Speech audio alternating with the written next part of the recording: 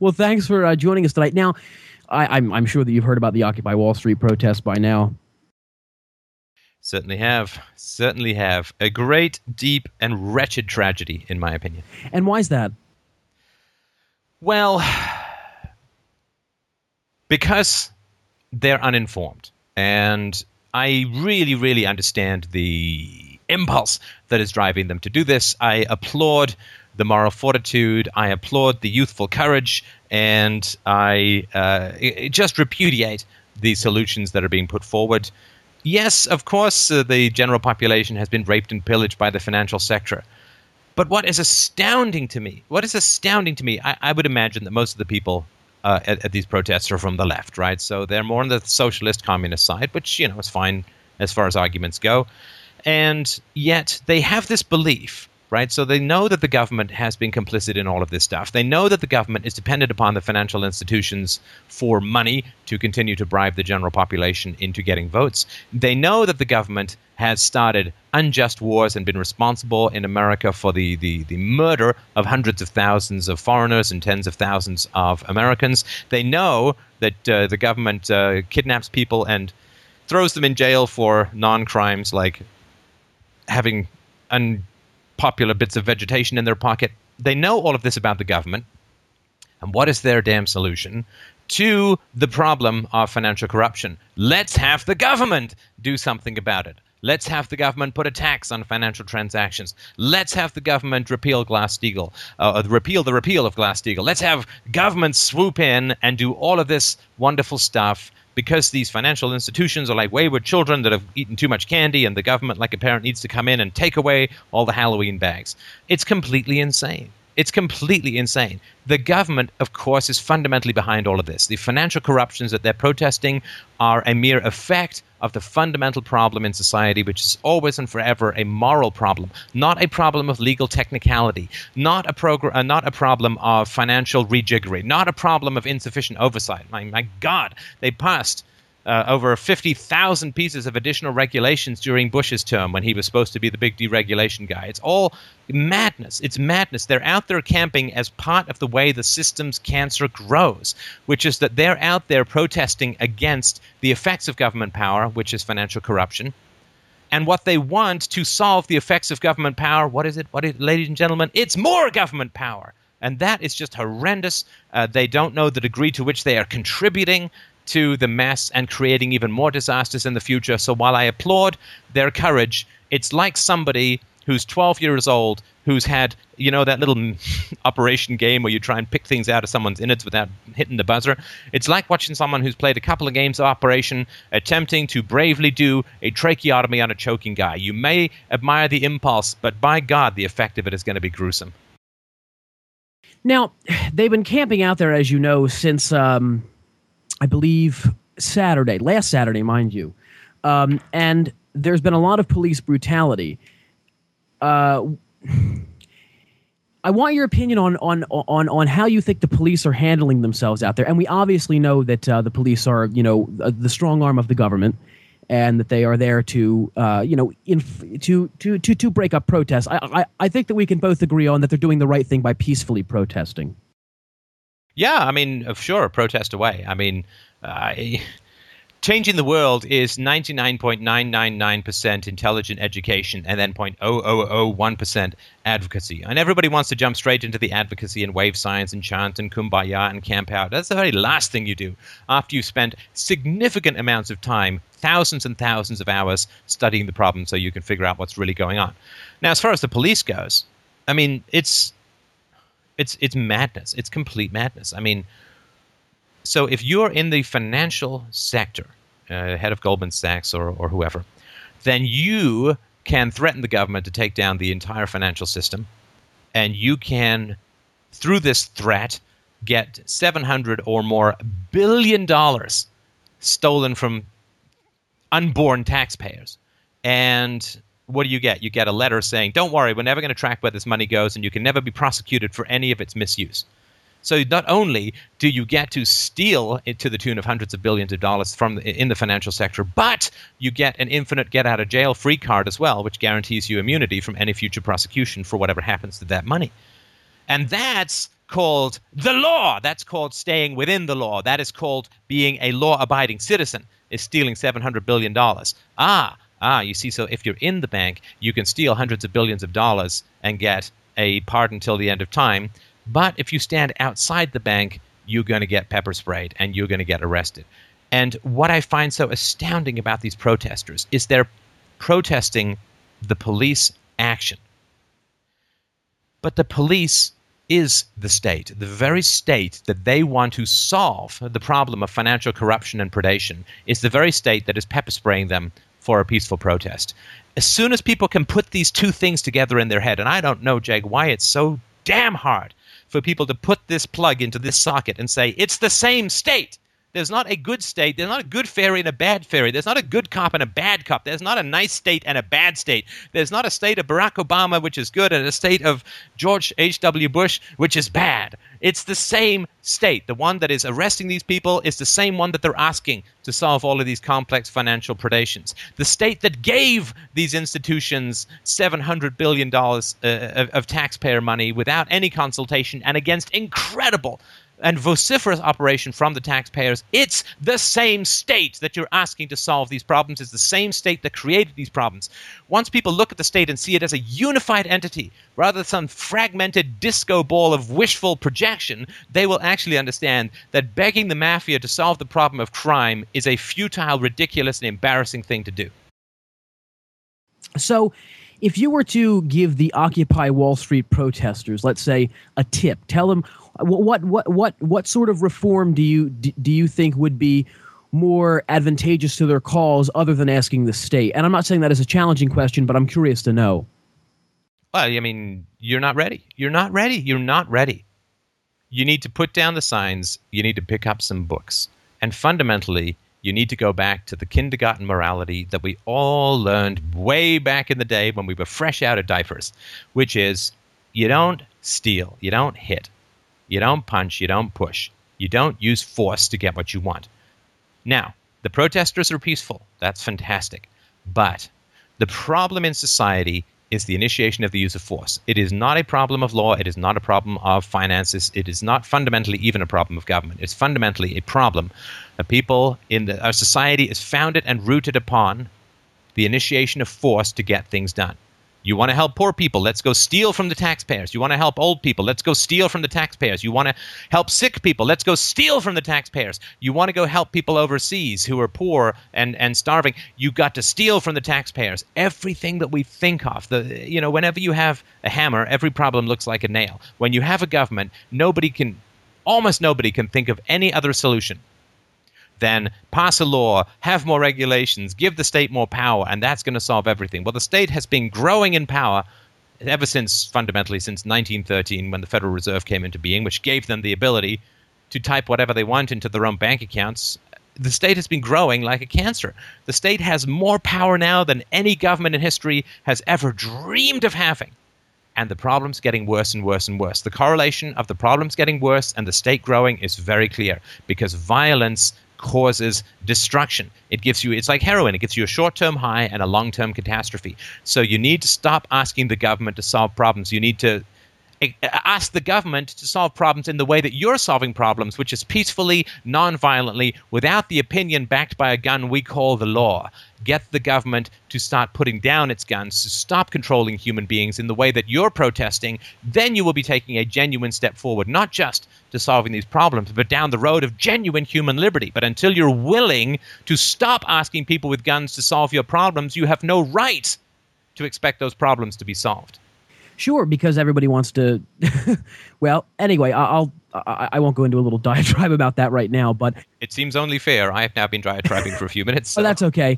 Because I want to get a lot covered tonight, and obviously these guys are protesting corporations because the corporations did mess up, and of course the government gave them the leeway to do so. Why do you say the corporations messed up? Well, a lot of these, no one's held accountable in a corporation.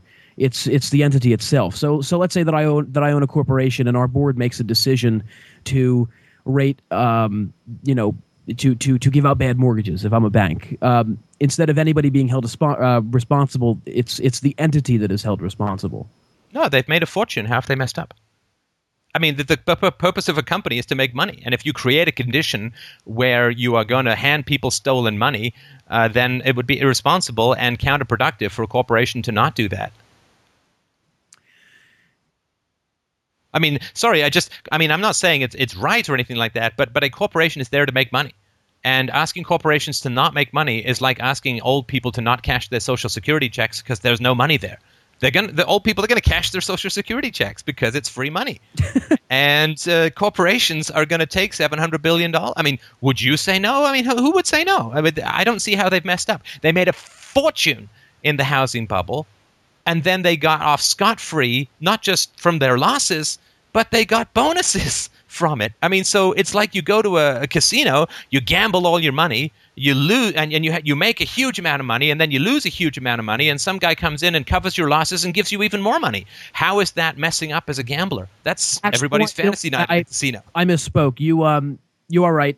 It's the government gambling and giving away money that they know that they're probably not going to get back anyway, and that they really can't afford to give.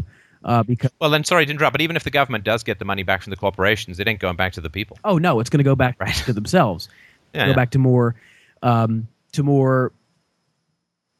perks for the people in office. Now, so you would say that so do you think that the protesters are protesting the wrong sector? They're protesting the private as opposed to the public? Well, people tend to pick on the least powerful entities. Now, corporations look all kinds of powerful, but they're really not. Corporations are just mutant beasts of financial and legal irresponsibility created by the state. And so the way that it basically works is governments give business owners legal immunity from losses, right? So if you make money as a corporation, you pull money out of that corporation and you get to buy a house and you get to buy 10 cars and all that kind of crap. But then if your corporation loses money, you don't have to give any of that stuff back, right? It's like a one-way money hose that just hoovers money out of the corporation, but if the corporation ever loses money, you never have to put it back in. And of course, it's a legal shield. If your corporation pollutes, then your corporation has to pay. Like the Bank of America and all these other companies, not to mention the pharmaceutical companies, who've been hit with hundreds of millions of dollars of fines for illegal activities. Who has to pay that? The shareholders, the employees, the people who aren't hired, the people who would have otherwise gotten raises. I mean, the actual managers, they don't go to jail. The managers don't have to give any of the money back for the illegal activities they profited from. So corporations just this big magic shield given out to the capitalist class in return for support of the existing system and in return for donations through their corporations to politicians. So it's a game, but none of this is possible because of corporations. It's only possible because of the government. It's only possible because of the monopoly of force and the monopoly of incarceration, the power that the government has. I mean, Pepsi Cola isn't going to start waging wars and throwing people in jail for not obeying its rules, but only the government can do that. So you got to go to the source. So I want to go to a chat room for a question here. Question is from the chat room. It says, he doesn't think corporations control the government by buying and paying for their campaigns and lobbyists. Your response? But what are they controlling? This is my question. What are they controlling? I mean, what are they controlling in the government? What they're controlling is law. What they're controlling is violence. So yeah, look, I mean, if you're a store owner in a mafia neighborhood and you give some money to the mafia so that the mafia stops some other store from coming in or whatever, right? Deflates the tires on your competitors' delivery trucks or whatever. Yeah, that's really bad. But what you're bribing and what you're controlling is the mafia's willingness to use force. Like I just watched this documentary on Atlas Shrugged and called The Prophecy of Ayn Rand, I think. And a guy, Silicon Valley guy, he said something very clear. He said, when I first became really successful in business, it was always the same thing. All these politicians would come in, and they'd come in and they'd sit down across my desk, and they'd say something like the following. They'd say, well, I'm on a committee, and we're just about to pass a whole bunch of laws affecting your business, and I'd really like to make sure that your business comes out on top as we pass all of these laws. And so, anything that you can do, any feedback you can give me, anything that we can do to talk about that will help me give you preferential breaks in this legislation, I'd really appreciate that. That would be fantastic. Oh, and by the way, I was just wondering how much you might be able to donate to my re-election campaign. I mean, it's a complete shakedown. Asking corporations to not get involved in this game when the government prints all of the money, when the government can throw whoever it wants in jail at any time, when the government starts wars and locks up God knows what percentage of the citizenry in America is in jail now. It's higher than China. It's almost as much as it was in Soviet Russia. Asking businesses not to play the game called guns when the state has a monopoly on violence and they can be shut down. I mean, not only will they not get preferential legislation, they'll be on the other side of negative legislation. Asking them not to play this game is irrational. I mean, it's never going to happen. We have to go to the source, get the government to put down its guns before we ask people to start acting morally. So, now let me go ahead and ask you your opinion on the next system, and I may have asked you this before, because I have as we've discussed many times before, I have a great respect for the Greeks, and I don't know how much of a status system they had, but when democracy was instilled, people began to read philosophy. They began to educate themselves, because we don't really have democracy here, do we, Stefan? We have I don't want to say totalitarianism, but we're moving towards it. We're moving towards more. It's a passive control. It's a bribocracy. I mean, it's okay. The Congress has 8% of the citizens' approval, and American distrust of the state, particularly at the federal level, is reached completely catastrophic plague-like proportions, and yet they still get to rule. Can you imagine any business where 100% of its customers had gone down to 8% approval? I mean, that business would be out of business in a day or two. It would have failed, right? Oh, completely, yeah. But of course, you don't fail when you got all the guns in the world, right?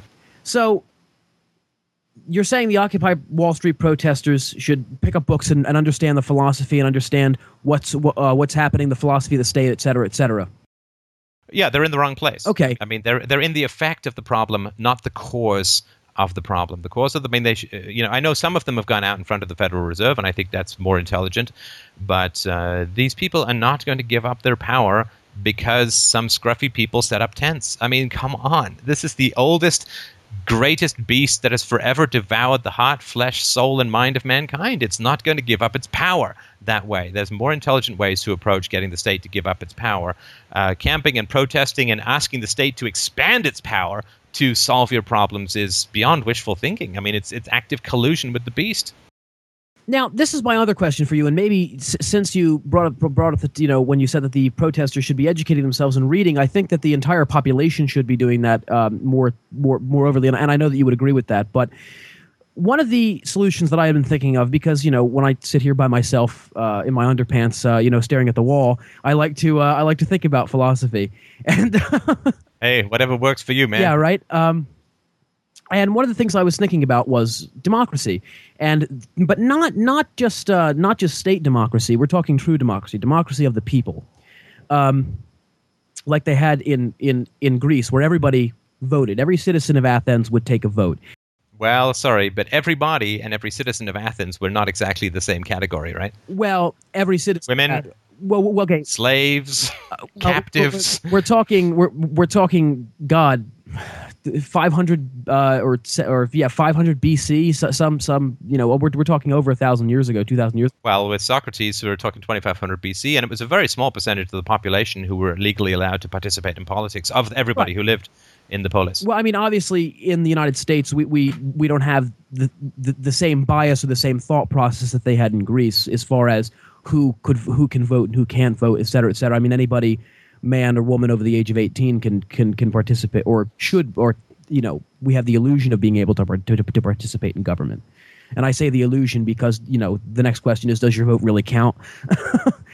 Well, it's not whether you vote. It's right. I mean, if I said to you, Jake, I'm going to marry you off to Lady A or Lady B, and you can vote between the two, you would, of course, want the third checkbox called none of the above, because I'd like to make my own damn choice. Right. Thank you very much. Right. And so until government includes none of the above, it's not freedom. It's not freedom. Do we want to be beaten by this guy or this guy? That's not freedom. Do you want us to break this leg or this leg? Sure. That's not freedom. Until there's none of the above, it's all nonsense. So, well, the question that I wanted to ask you is, if we instilled a more democratic-like system, do you think it would solve a lot of the problems that we have with the state today? Because we have a representative republic, or a democratic republic, where we vote on our representatives and our representatives vote on our laws. But if we were to vote on our laws ourselves, as they did in Athens, even though it was that small percent of white landowning or landowning males in Athens citizens, do you think that would solve some of the problems that we have with the state today? Well, no. I mean, because if let's say that you find some way to go back to the government of 1912, which, I don't know, was like 1/10 1/10 or 1/15 the size that it is now. Okay, so that would happen. And if there was some magic way to do it, I don't think there is, but if there was, so what would happen? Well, you'd have a small government. You would have a huge growth in the economy because we're sort of in a post-war world in terms of like major landmass wars among the Western powers. We're kind of in a post-war world. So there's this huge economic growth. 8, 10, 12, 14% a year would result from that. And what would happen is then people would say, wow, I'm rich. And then the government would say, oh, you're rich. That means we get more money. That means that we can tax you more and you still have more than enough to live on. So if the economy's growing at 5% per year, we can raise taxes at 5% if it's growing at 10% a year, we can raise taxes at 5% a year, and people will still feel richer because they'll be getting 5% more money after taxes. And so you will get a huge amount of economic growth, which is only going to feed the cancer of the state that you've just shrunken down. It's no accident that the smallest government in the world, America, 1776, has now become the largest government in history. Because small grows big. All that small does is it creates food for the cancer. It creates healthy flesh for the cancer to feed on. Small is just a way of gathering up all the fish you're going to throw in the shark tank down the road. And so even if you find some way to shrink government, all you're doing is you're laying the foundation for the government to expand and explode all over again. It is just something we have to stop as a concept as a whole. All right. Well, humor me and let me respond to that very quickly. Please. I'm not insinuating that we should shrink the government. I'm insinuating decomposing the government as of what it is today and instilling a different system, the very base Athenian democracy, which is where you obviously live in Canada, but let's say you live in the States, where you, me, all my chatters, all my viewers, all my podcast listeners, everybody, all your listeners, that we all got an individual vote. So let's say that we were going to vote to, increase military spending in the Middle East. Well, we would vote on that, and I'm sure that most people would say, well, let's not do that. Let's not make an unintelligent decision because prior to the Athenian democracy in Athens, people were illiterate under the tyrants. People couldn't read, they couldn't write, they didn't understand, basic logic or philosophy. Within 10 years of that democracy being in place in Athens, those people became educated. They were able to participate in that system, and they were able to make informed decisions because they were forced to think about, well, now we have to think about our national security interest on an individual level. So you and I, or whoever, let's say somebody who never thinks about politics, would then have to begin to think about it because it's no longer a system where we have the luxury of not thinking about it. Because we don't have representatives to make those decisions for us anymore. We need to actually be involved and make decisions for our own lives. But why? Just help me understand this. Why do we need a system? I mean, let's take it. You say voting. Well, we already have a system like that called the free market, right? So everybody who buys an iPad is voting for the success of the iPad and of Apple. And if you want the Galaxy Tab or you want some other thing, then you can buy some other thing. And so you can have. I mean, look at the grocery store. What's on the shelf of the grocery store is exactly what people want as far as they can figure out whoever owns the grocery store. And so if you like a particular brand of cereal and enough people like it too, it'll be there. And if nobody wants it, it won't be there. So we get to vote all the time. You get to vote with who you go out with. You get to vote with the foods you buy. You get to vote with the clothes you buy. You get to vote with the TV shows you watch. You get to vote with the websites you visit. So voting or choosing something out of a multitude of options is part of our continual process of interacting with each other, both in the free market and, you choose your friends, you choose where you live, you choose your occupation, and it's not win-lose. So I'm not sure, since we have an example of a perfectly functioning democracy of choice called our personal lives and our economic lives, why do we need a system which is able to impose its will majority to minority? I just don't see why that's necessary. Okay. I mean, I just wanted to throw that question out there, and I wanted to get your opinion on it because some people believe in the switch back to that sort of very baseline democracy. And look, they can try that. Like, so if they want to say, okay, I would like, Steph, I want to make that case to you that this is how we should make decisions, I'd be like, hey, maybe that's a good idea. Let's try it out. But what I don't want is this is now the system, and you have to make decisions this way, and if you don't, or you don't obey the decisions that come out of it, then you're thrown in jail. No, right? Then I don't want. I'm happy for there to be petri dishes of system exploration and system invention and system testing. I think that's great, but there can't be one system that one ring that binds them. It almost goes on that middle finger fundamentally. One ring to rule them all. Yeah, exactly. You can't have that. I mean, Tolkien was an anarchist, and let's not be frightened of that which old academics can handle. Yeah. And actually, what's interesting is, and I want to talk to you a little bit about this later. I'm going to be interviewing Noam Chomsky in December. Ah, fantastic. Are you a fan of his by any chance? I am a fan of his analysis of power and his analysis of foreign policy. I am not a fan of his appeal to leftist populism for domestic solutions. But that's neither here nor there. There's lots of stuff that he and I think would have a great deal of fun chatting about, and I'm sure you will as well. Sure. Well, I wanted to ask you about the Occupy Wall Street stuff for the first part of our program. We're going to take a quick break, and then when I come back, I actually do want to speak to you about foreign policy because there are points that I feel the need to touch on that I think are pertinent, and I've actually gotten some emails asking me to talk to you about this very subject. So, excellent. I want to fill that last half hour, but stay with us. We're going to take about a 5-minute break. Ladies and gentlemen, you're listening to Truth Transmission. I'm host Jay Kettle. We'll be back in about 5 minutes. We're going to be talking with Stefan about foreign policy, which I know that I got some of your emails about it, and I hope that those who sent me the emails are watching this evening, so you guys can get involved in the conversation. And of course, if you have any questions or comments, you can email me at jake@truthtransmission.com. That comes right to my desk, and feel free to do so because I love to hear your feedback. We will be right back. Stay with us and enjoy the music. And welcome back to Truth Transmission. I'm your host, Jay Kettle, and thanks for being with us this evening.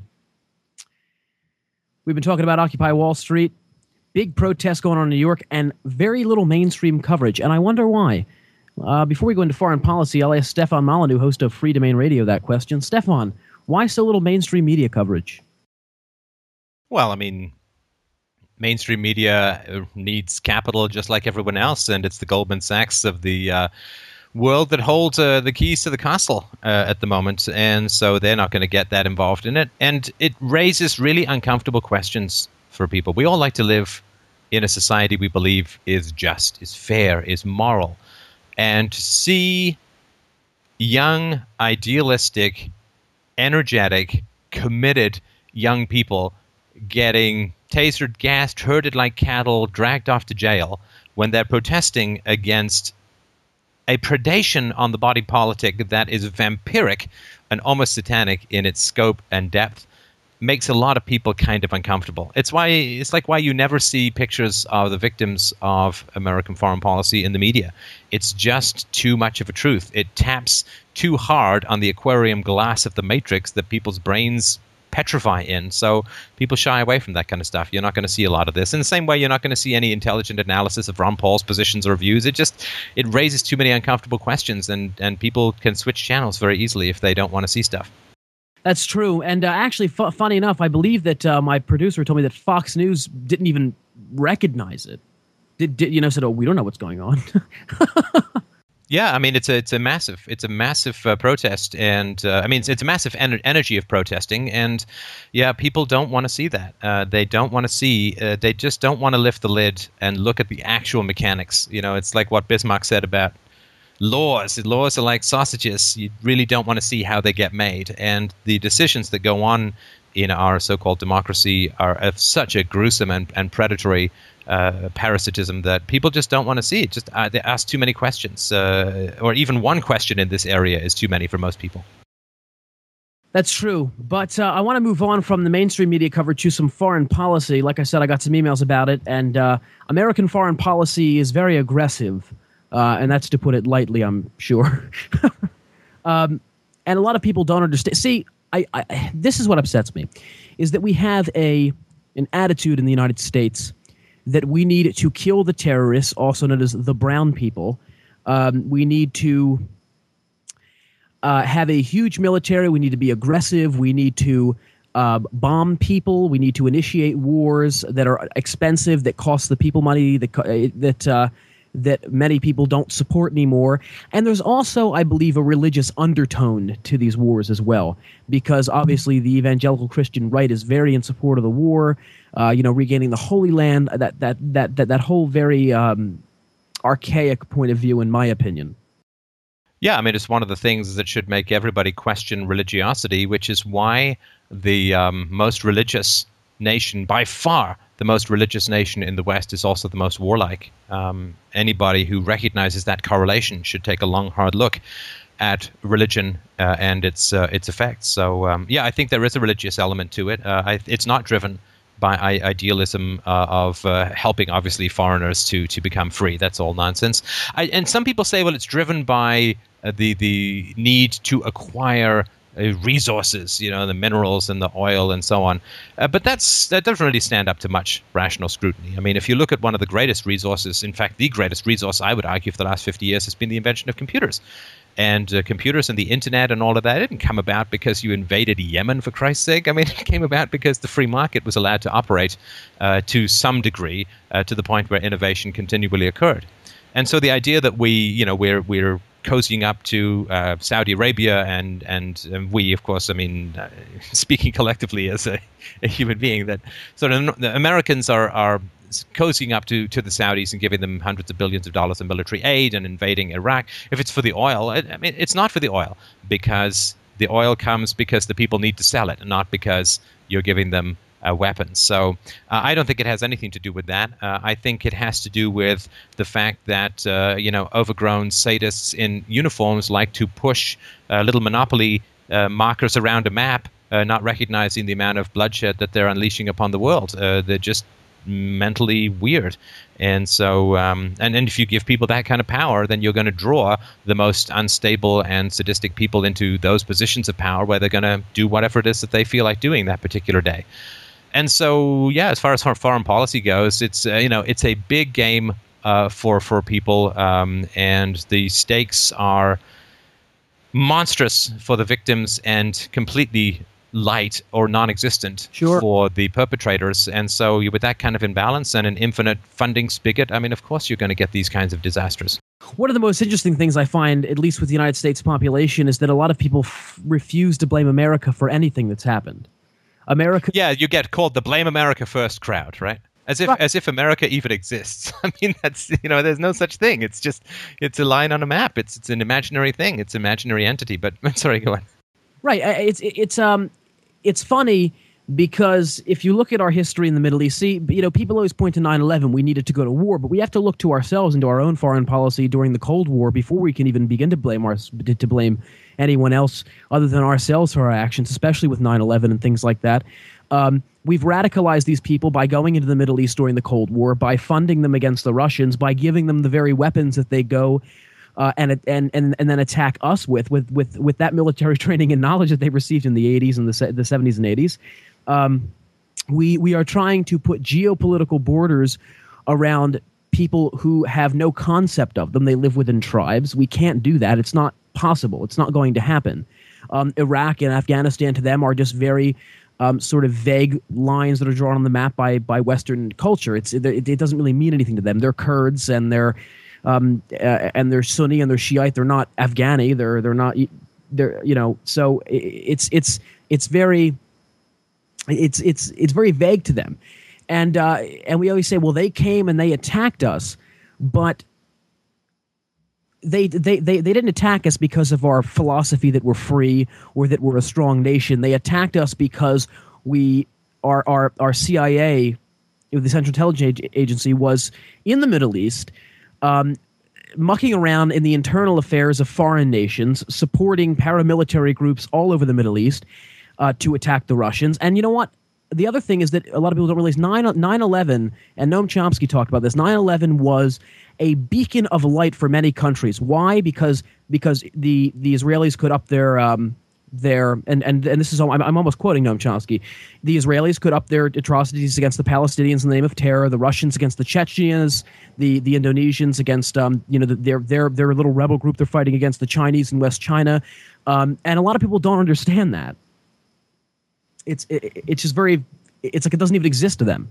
Yeah, I mean, you're never going to solve the problem of conflicts of this nature until you can at least put yourself in the other person's shoes. That doesn't mean that you agree with everything they do, but that basic level of empathy, which is not to say sympathy, but empathy. It's like you have to understand that from the Middle East, I mean, it's all new to Americans. Oh, we're over there in the Middle East, but for the people in the Middle East, it's like, damn, are these white bastards back again? Oh, my God, did they never stop?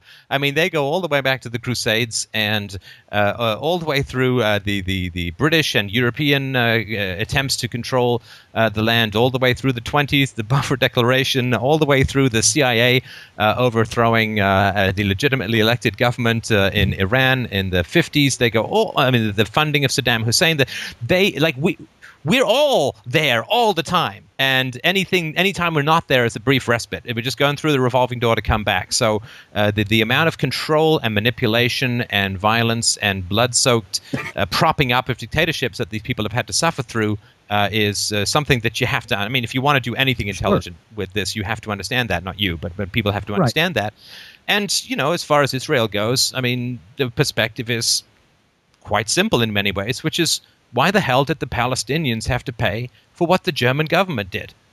I mean, that makes no sense in any rational system of justice. Even if you accept statism and you accept the international Hague, the sort of courts of law, and if you accept Nuremberg, you simply can't find any path that makes the Palestinian people in the Middle East, in the original site where Israel is now, where they are responsible for the Holocaust. What the hell did the Palestinians have to do with the Holocaust? Nothing.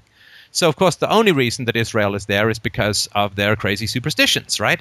And so, I mean, again, I know Israel's there and it's going to stay and all that, but at least to understand where these people are coming from, it had nothing. I mean, you carve off a section of Germany because of what the Germans did, and I don't think you'd get much opposition. Take what Brazil offered, a piece of Brazil, or take a piece of Switzerland, what Switzerland offered after the war, and put it there. But to go right into the hornet's nest of historical enemies for the sake of religious superstitions, I mean, the problems caused by superstition just never seem to end, and that's one of the reasons why I think you have to stand pretty firm against it. Many problems are caused by superstition. You're 100% right. Look at the and I know that we've discussed this in the past. Sort of deviating from foreign policy for a moment, but I mean, look at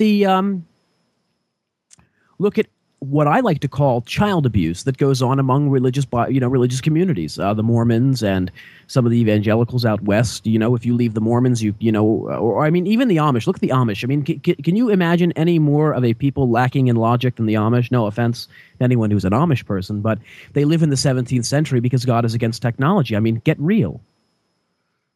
Get real, yeah. I mean, that sums up, I think, the atheist position quite substantially. No, look, I mean, this is something that with religion and the three major religions, of course. I mean, the one thing that is incredibly offensive about the Bible is that it commands Christians and Muslims and Jews to put people like me to death, people who don't accept the existence of these supernatural beings.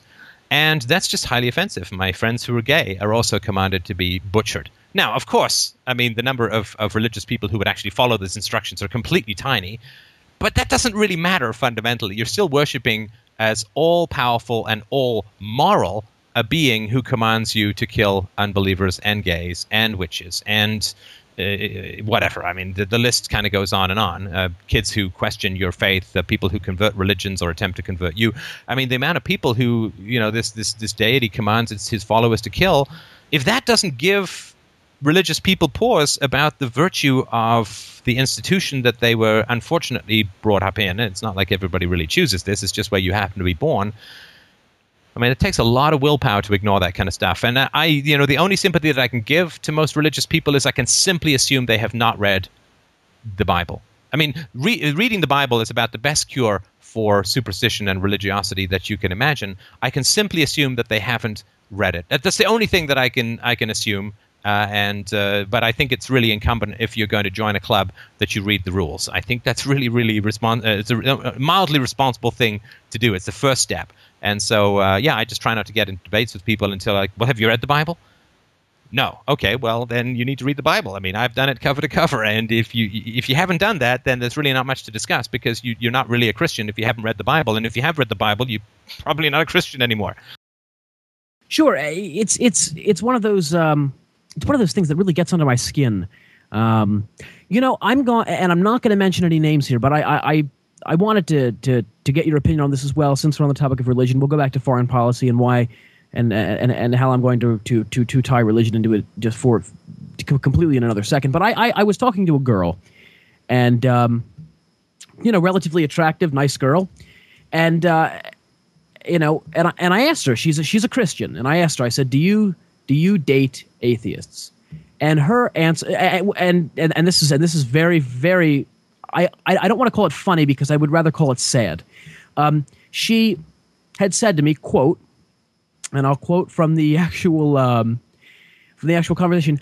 I said, why not? She said, I would never date an atheist. I said, why not? I said, we're great people. And she said to me, but we would see things very differently. It would complicate things. Plus, I believe that God tells me not to be unequally yoked, which means not to marry an unsaved person. And I believe dating is interviewing for marriage. Sure. I think that's all perfectly rational given the perspective she's coming from. I mean, that makes perfect sense to me. I was interested in a woman when I was doing my master's degree.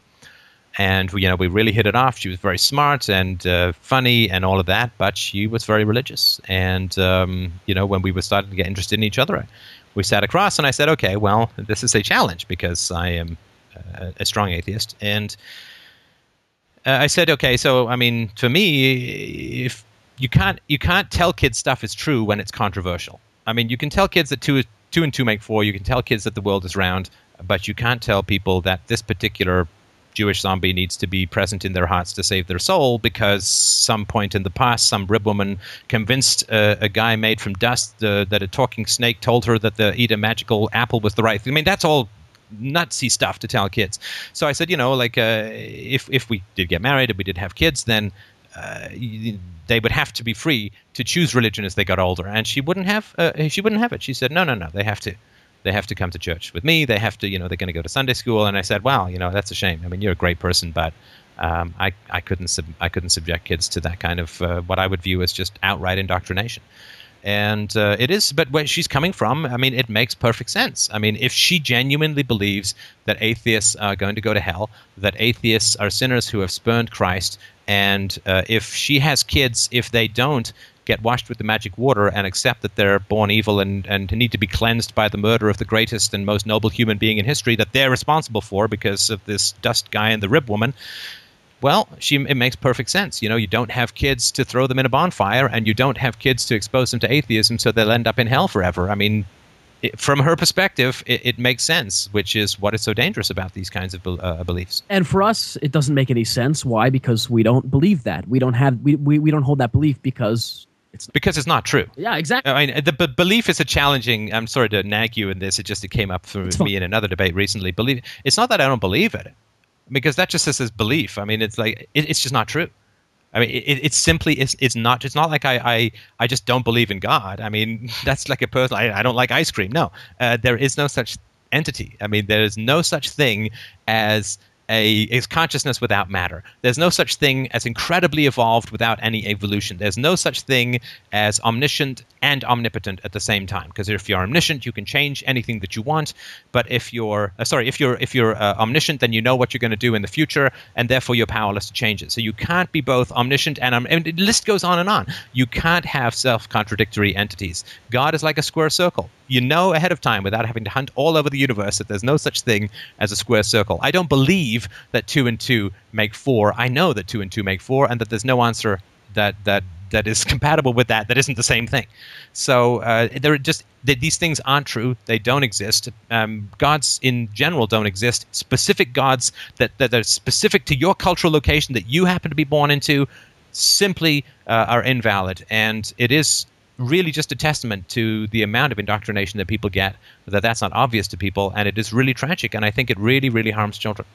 And now I'm going to also turn this around and relate this again. People who hold these very strong, for lack of a better word, religious beliefs, they're not happy keeping it to themselves. They're not happy allowing just themselves to believe it and their families, etc., but they feel the need to not only push that on the rest of the country, but also push it on the rest of the world, as we saw with Israel and the whole reconquering of these people are heathens. And I mean, and that there's a religious undertone to it. I mean, it's very unlikely that these people truly, because I've heard many times, oh, well, this has nothing to do with my religion, but it does because there's that underlying moral code, there's that underlying belief system that affects a lot of what you do. If I'm a religious person and I see a naked woman and I'm not supposed to have sex before I'm married and she wants to have sex with me, I'm going to say no. Why? Because of that underlying moral code. If I see the state of Israel be under attack by Palestinians, I'm going to support them because of an underlying religious code, not because the state really belongs there or because they're doing good things, but because my religion tells me that they need to rebuild the temple. Well, yeah, look, I mean, I can understand why religious people want to push religion. I mean, I push philosophy. I push atheism. I push all the rational conclusions that I can store up into 1.5 billion podcasts. So I don't mind proselytizing. I'm a proselytizer myself. So I think that's fine. But I do think that it is unfair to tell children this stuff as if it is just absolutely true, and to not give them the perspective that there are lots of people who believe differently. There are people who believe things that we don't believe, and they are just as convinced in their beliefs as we are in ours. I mean, look, I'm not going to teach my daughter that UPB, or my theory of ethics, is valid and true. I'm not going to teach her that anarchism is the only consistent application of the non-aggression principle. I'm not going to teach her about atheism. I'm not going to teach her. I'm just going to teach her how to think. I'm not going to give her the contents of her mind. I'm going to give her the methodology of her mind. And unfortunately, in a tragedy that is truly cosmic, dare I say, biblical in its scope, when you instruct a child in a particular religion, you are injecting the contents of that child's mind. You are, and to do that, you have to specifically reject particular methodologies.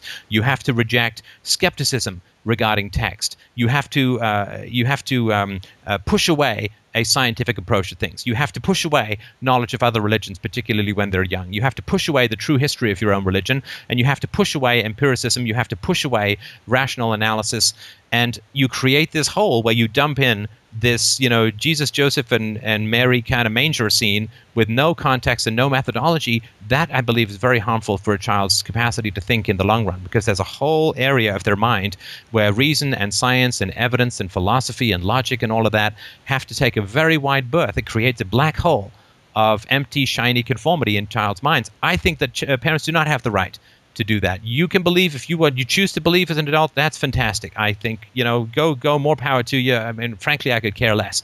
But it's when you take the unshaped, open, curious, frankly scientific mind of a child and bend it towards your own particular religious approaches and prejudices, I consider that to be destructive to a child's minds. It's irresponsible on the part of the parents, and it really should not be encouraged at all. But unfortunately, if it's not encouraged, or if parents don't do that, all parents know that religion is done in a generation. I have a personal belief, Stefan, and I'm not sure if you know this, and this is my own personal belief. I don't claim to know the answer. And whenever someone asks me directly, well, what do you think happens when we die? Or what do you think? I usually say, well, I don't know, because I don't think that there's any way to know what happens when we die. Sure we know. We know exactly what happens when we die. I mean, because we have a perfect example of non-existence. I mean, where were you in the 18th century? I was not there. You didn't exist. Right? Were you waiting? Were you in some antechamber? Were you floating in some platonic cloud looking for the right parents to latch onto at your moment of birth? No. We know exactly what the 23rd century is going to be like for us, because we know exactly what the 18th century was like for us. We know that we did not exist before we were born, and we know exactly what happens when we die, which is exactly the same damn thing. So I don't think to me at least, there's no doubt about that. I mean, why would it be any different? Non-existence before versus non-existence afterwards, exactly the same state. Sure. Again, I don't know, and I'm not taking a position of whether or not of claiming to know either way. I just don't know. Well, you do know about the prior, right? You do know about the 18th century. I know about the prior, but I do not know about the future. So that's why, and that's part of my reasoning. I don't profess a specific belief on what happens after we die. I may have a tendency, I think A or I think B, but I'm not going to take a standard position on that. Sorry, but why would non-existence be different after death than before birth? I mean, if we have an eternal aspect to us, it would have to have been there before we were born, right? Because it would be eternal. Logically, it would have to be there, right? So clearly there's nothing eternal in us, because we would then have known about it before we were born, right?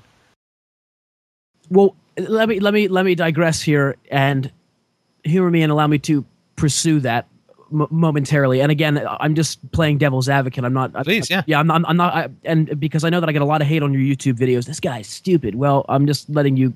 Hey, you got some real praise too. Don't worry about the haters. For all of you guys who are going to say things like that right now, I'm just playing devil's advocate. I'm not professing a belief, but I've done some extensive research on reincarnation and things like that in past lives under hypnosis and et cetera, et cetera. And I'm not saying that I believe that, but if there are cases where I think it's possible that someone could have a past life. So maybe it's not particularly non-existence. It is existence in a separate form, existence in another form. Personally, and I'm not going to go into why I believe this or how I know it because I don't want to incriminate myself over the air. But I in my personal belief through my and part of this relies on the science of remote viewing. And if you don't really take the case studies of that and read them, I don't know how well people will understand it. Of non-local consciousness, meaning that our consciousness is not completely local to our own minds, but that expands outwards, and there's a non-local consciousness within the universe itself. And I don't know, have you ever done any studies of remote viewing? Have you ever read anything about that?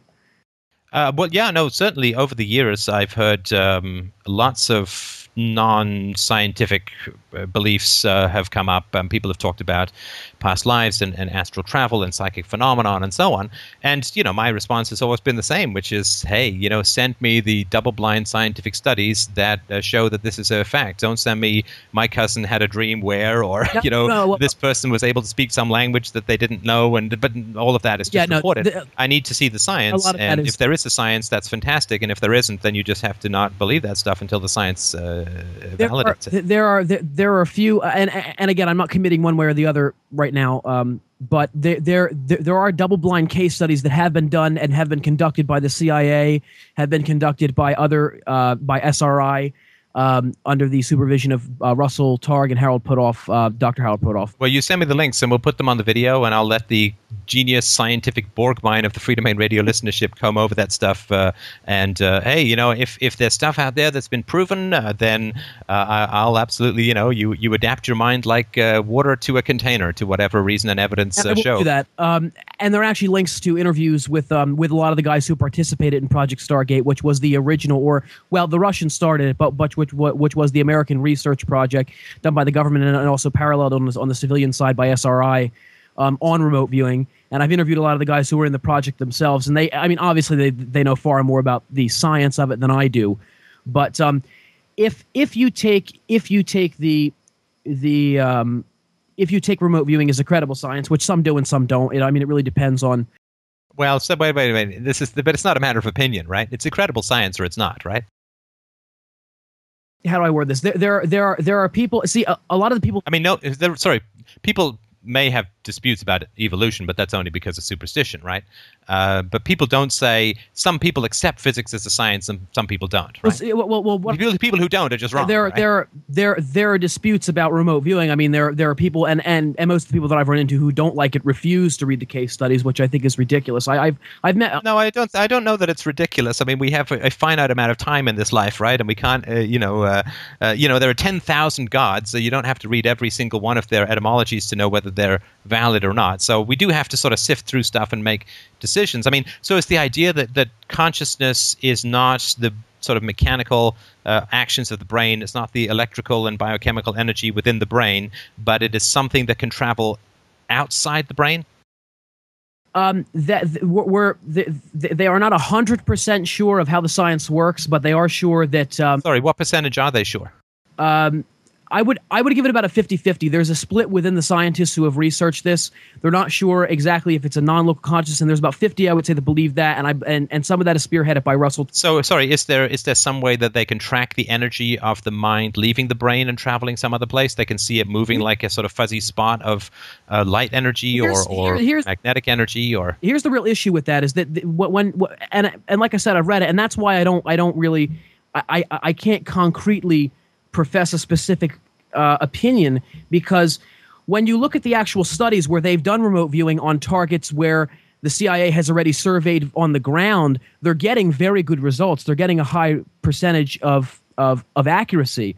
But the other problem is they're not sure how these guys are actually remote viewing it, and some attribute it to non-local consciousness, others attribute it That's really the best solution that they have is the non-local consciousness at the moment. But I've personally, and if you go on the Monroe Institute's website, there's there are files that you can listen to of people doing remote viewing sessions, and the way it's done is somebody comes in with a suitcase. There's an envelope. Inside the envelope is a coordinate or a word.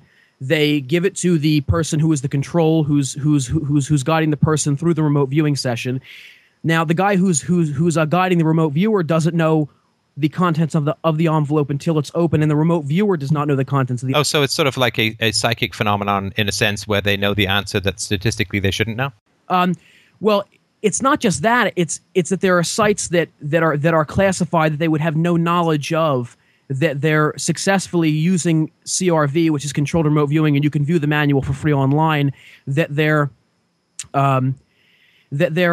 getting a high accuracy rate, of seeing the target. So let's say there was a no. Listen, I hate to say this, because I think you're a nice guy and I've enjoyed the show, but this is not true. I mean, this stuff just isn't true. Look, there have been so many psychic experiments that have been done over the past 2,500 years, and to my certain knowledge, because I looked into this somewhat recently when someone brought this up on the website, there is no statistical way in which anybody has been able to beat random when it comes to viewing things that they can't view, where there's the proper scientific controls of the experiment.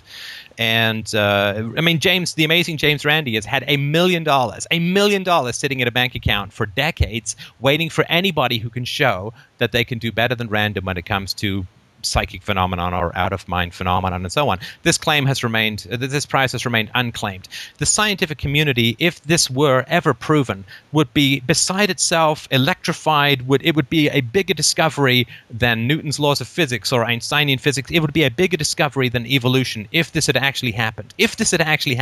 So I'm afraid I must call bullcrap on this one. Okay, and I'll say fair enough to that. Well, no, it's not fair enough. It's not fair enough. I mean, either I'm right or I'm wrong. I mean, the amount of cover-up there would have to be if this had been proven. I mean, this would make a scientist's career for the next 10,000 years to be able to prove this. And so if there were, and these are pretty cheap experiments, right? I mean, because you just get someone who can do it, and it costs you like $50 or $200. It's not like you need to build a $20 trillion CERN reactor or something. So this stuff is cheap. It's easy to reproduce. You could film it. You could get scientists in. You could publish it. This would be, a change in the way that we understand everything about the mind, about the universe, about everything, to the idea that the mind was independent of the brain and could travel away from the brain, would be like saying your heartbeat can leave your heart and go and see a show downtown. I mean, it would blow everybody's mind so much that there's no way this could be kept under wraps. So I can't buy it for a second. Now, I mean, send me the links by all means, but you're going to have to be really strict with yourself about this, because if you want to be out there talking about the truth, this is truth transmission, right? Then you have to have that responsibility to the truth. I don't mean to lecture you, and I'm sorry to be annoying, and I hope I'm not being, condescending or paternalistic. But if you're going to put truth transmission, you have to be as skeptical about things, propositions as the name demands, truth transmission. So if you send me these links, I will have a look at them. I will have people in the know have a look at them. But if they come back bogus, you got to drop this. You got to drop it, because you got the word truth in, and that's a very important word to have in the title of your show. Again, I was playing devil's advocate. I'm not, this is not my personal belief. I'm going off based on the interviews that I've conducted and some of the research that I've done on the specific topic. And I think I've interviewed almost every one of them. Not quite every one of them. I know that Ingo Swann is in poor health and I can't interview him, but I've interviewed a good majority of them. I think it's interesting. I think it needs to be looked at. But again, Anyway, listen, I don't want to. You send me the links and I'll have a look. But I mean, I don't want to spend more time on this because I think it's nonsense. But by all means, send me the link. How do we digress to this topic? I don't know. But you brought it up. Yeah, sorry. Yeah, I was trying to go down a certain route, and it turned out bad. Anyway, But yeah, I'm just saying, look, if this stuff comes back, baloney, then you got to drop it. I mean, you just have to drop it. I mean, this is, or you got to change the name of your show to Things I Like to Believe, not Truth. Things I Like to Believe Transmission or whatever, right? But I mean, I hold myself to the same standard. So, and I've had to reject massive amounts of things that I've believed for a long time based upon a strict adherence to reason and evidence. But that's what the truth is. So I just want to be annoying about that, as usual.